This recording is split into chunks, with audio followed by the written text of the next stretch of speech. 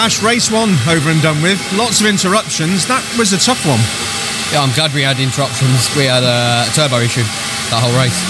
So we weren't performing in the same as what we should have been in a straight line. So I was a sitting duck. So to come away with 4, I'm pleased with. But obviously I wanted to make my progress, not go backwards. But considering the circumstances and obviously the issue with the turbo, which obviously you can see the guys are looking at now. Yeah, it's a nightmare. Sorry, excuse my language. I've seen you climb out of the car on many occasions when you've had to work hard, but never looking quite as tired as you are now. That really was physically hard work.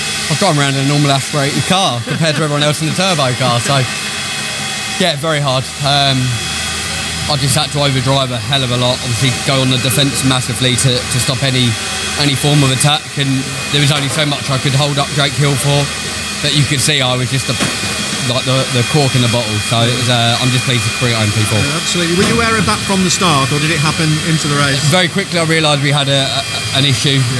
It was fine on the first lap. The safety car come out, and then an issue occurred from that point onwards. So not ideal, but we'll crack on for race 2. Get that turbo fixed, and race 2 is a different prospect. Oh yeah, definitely. So we'll see how we get on. Cheers, Steve.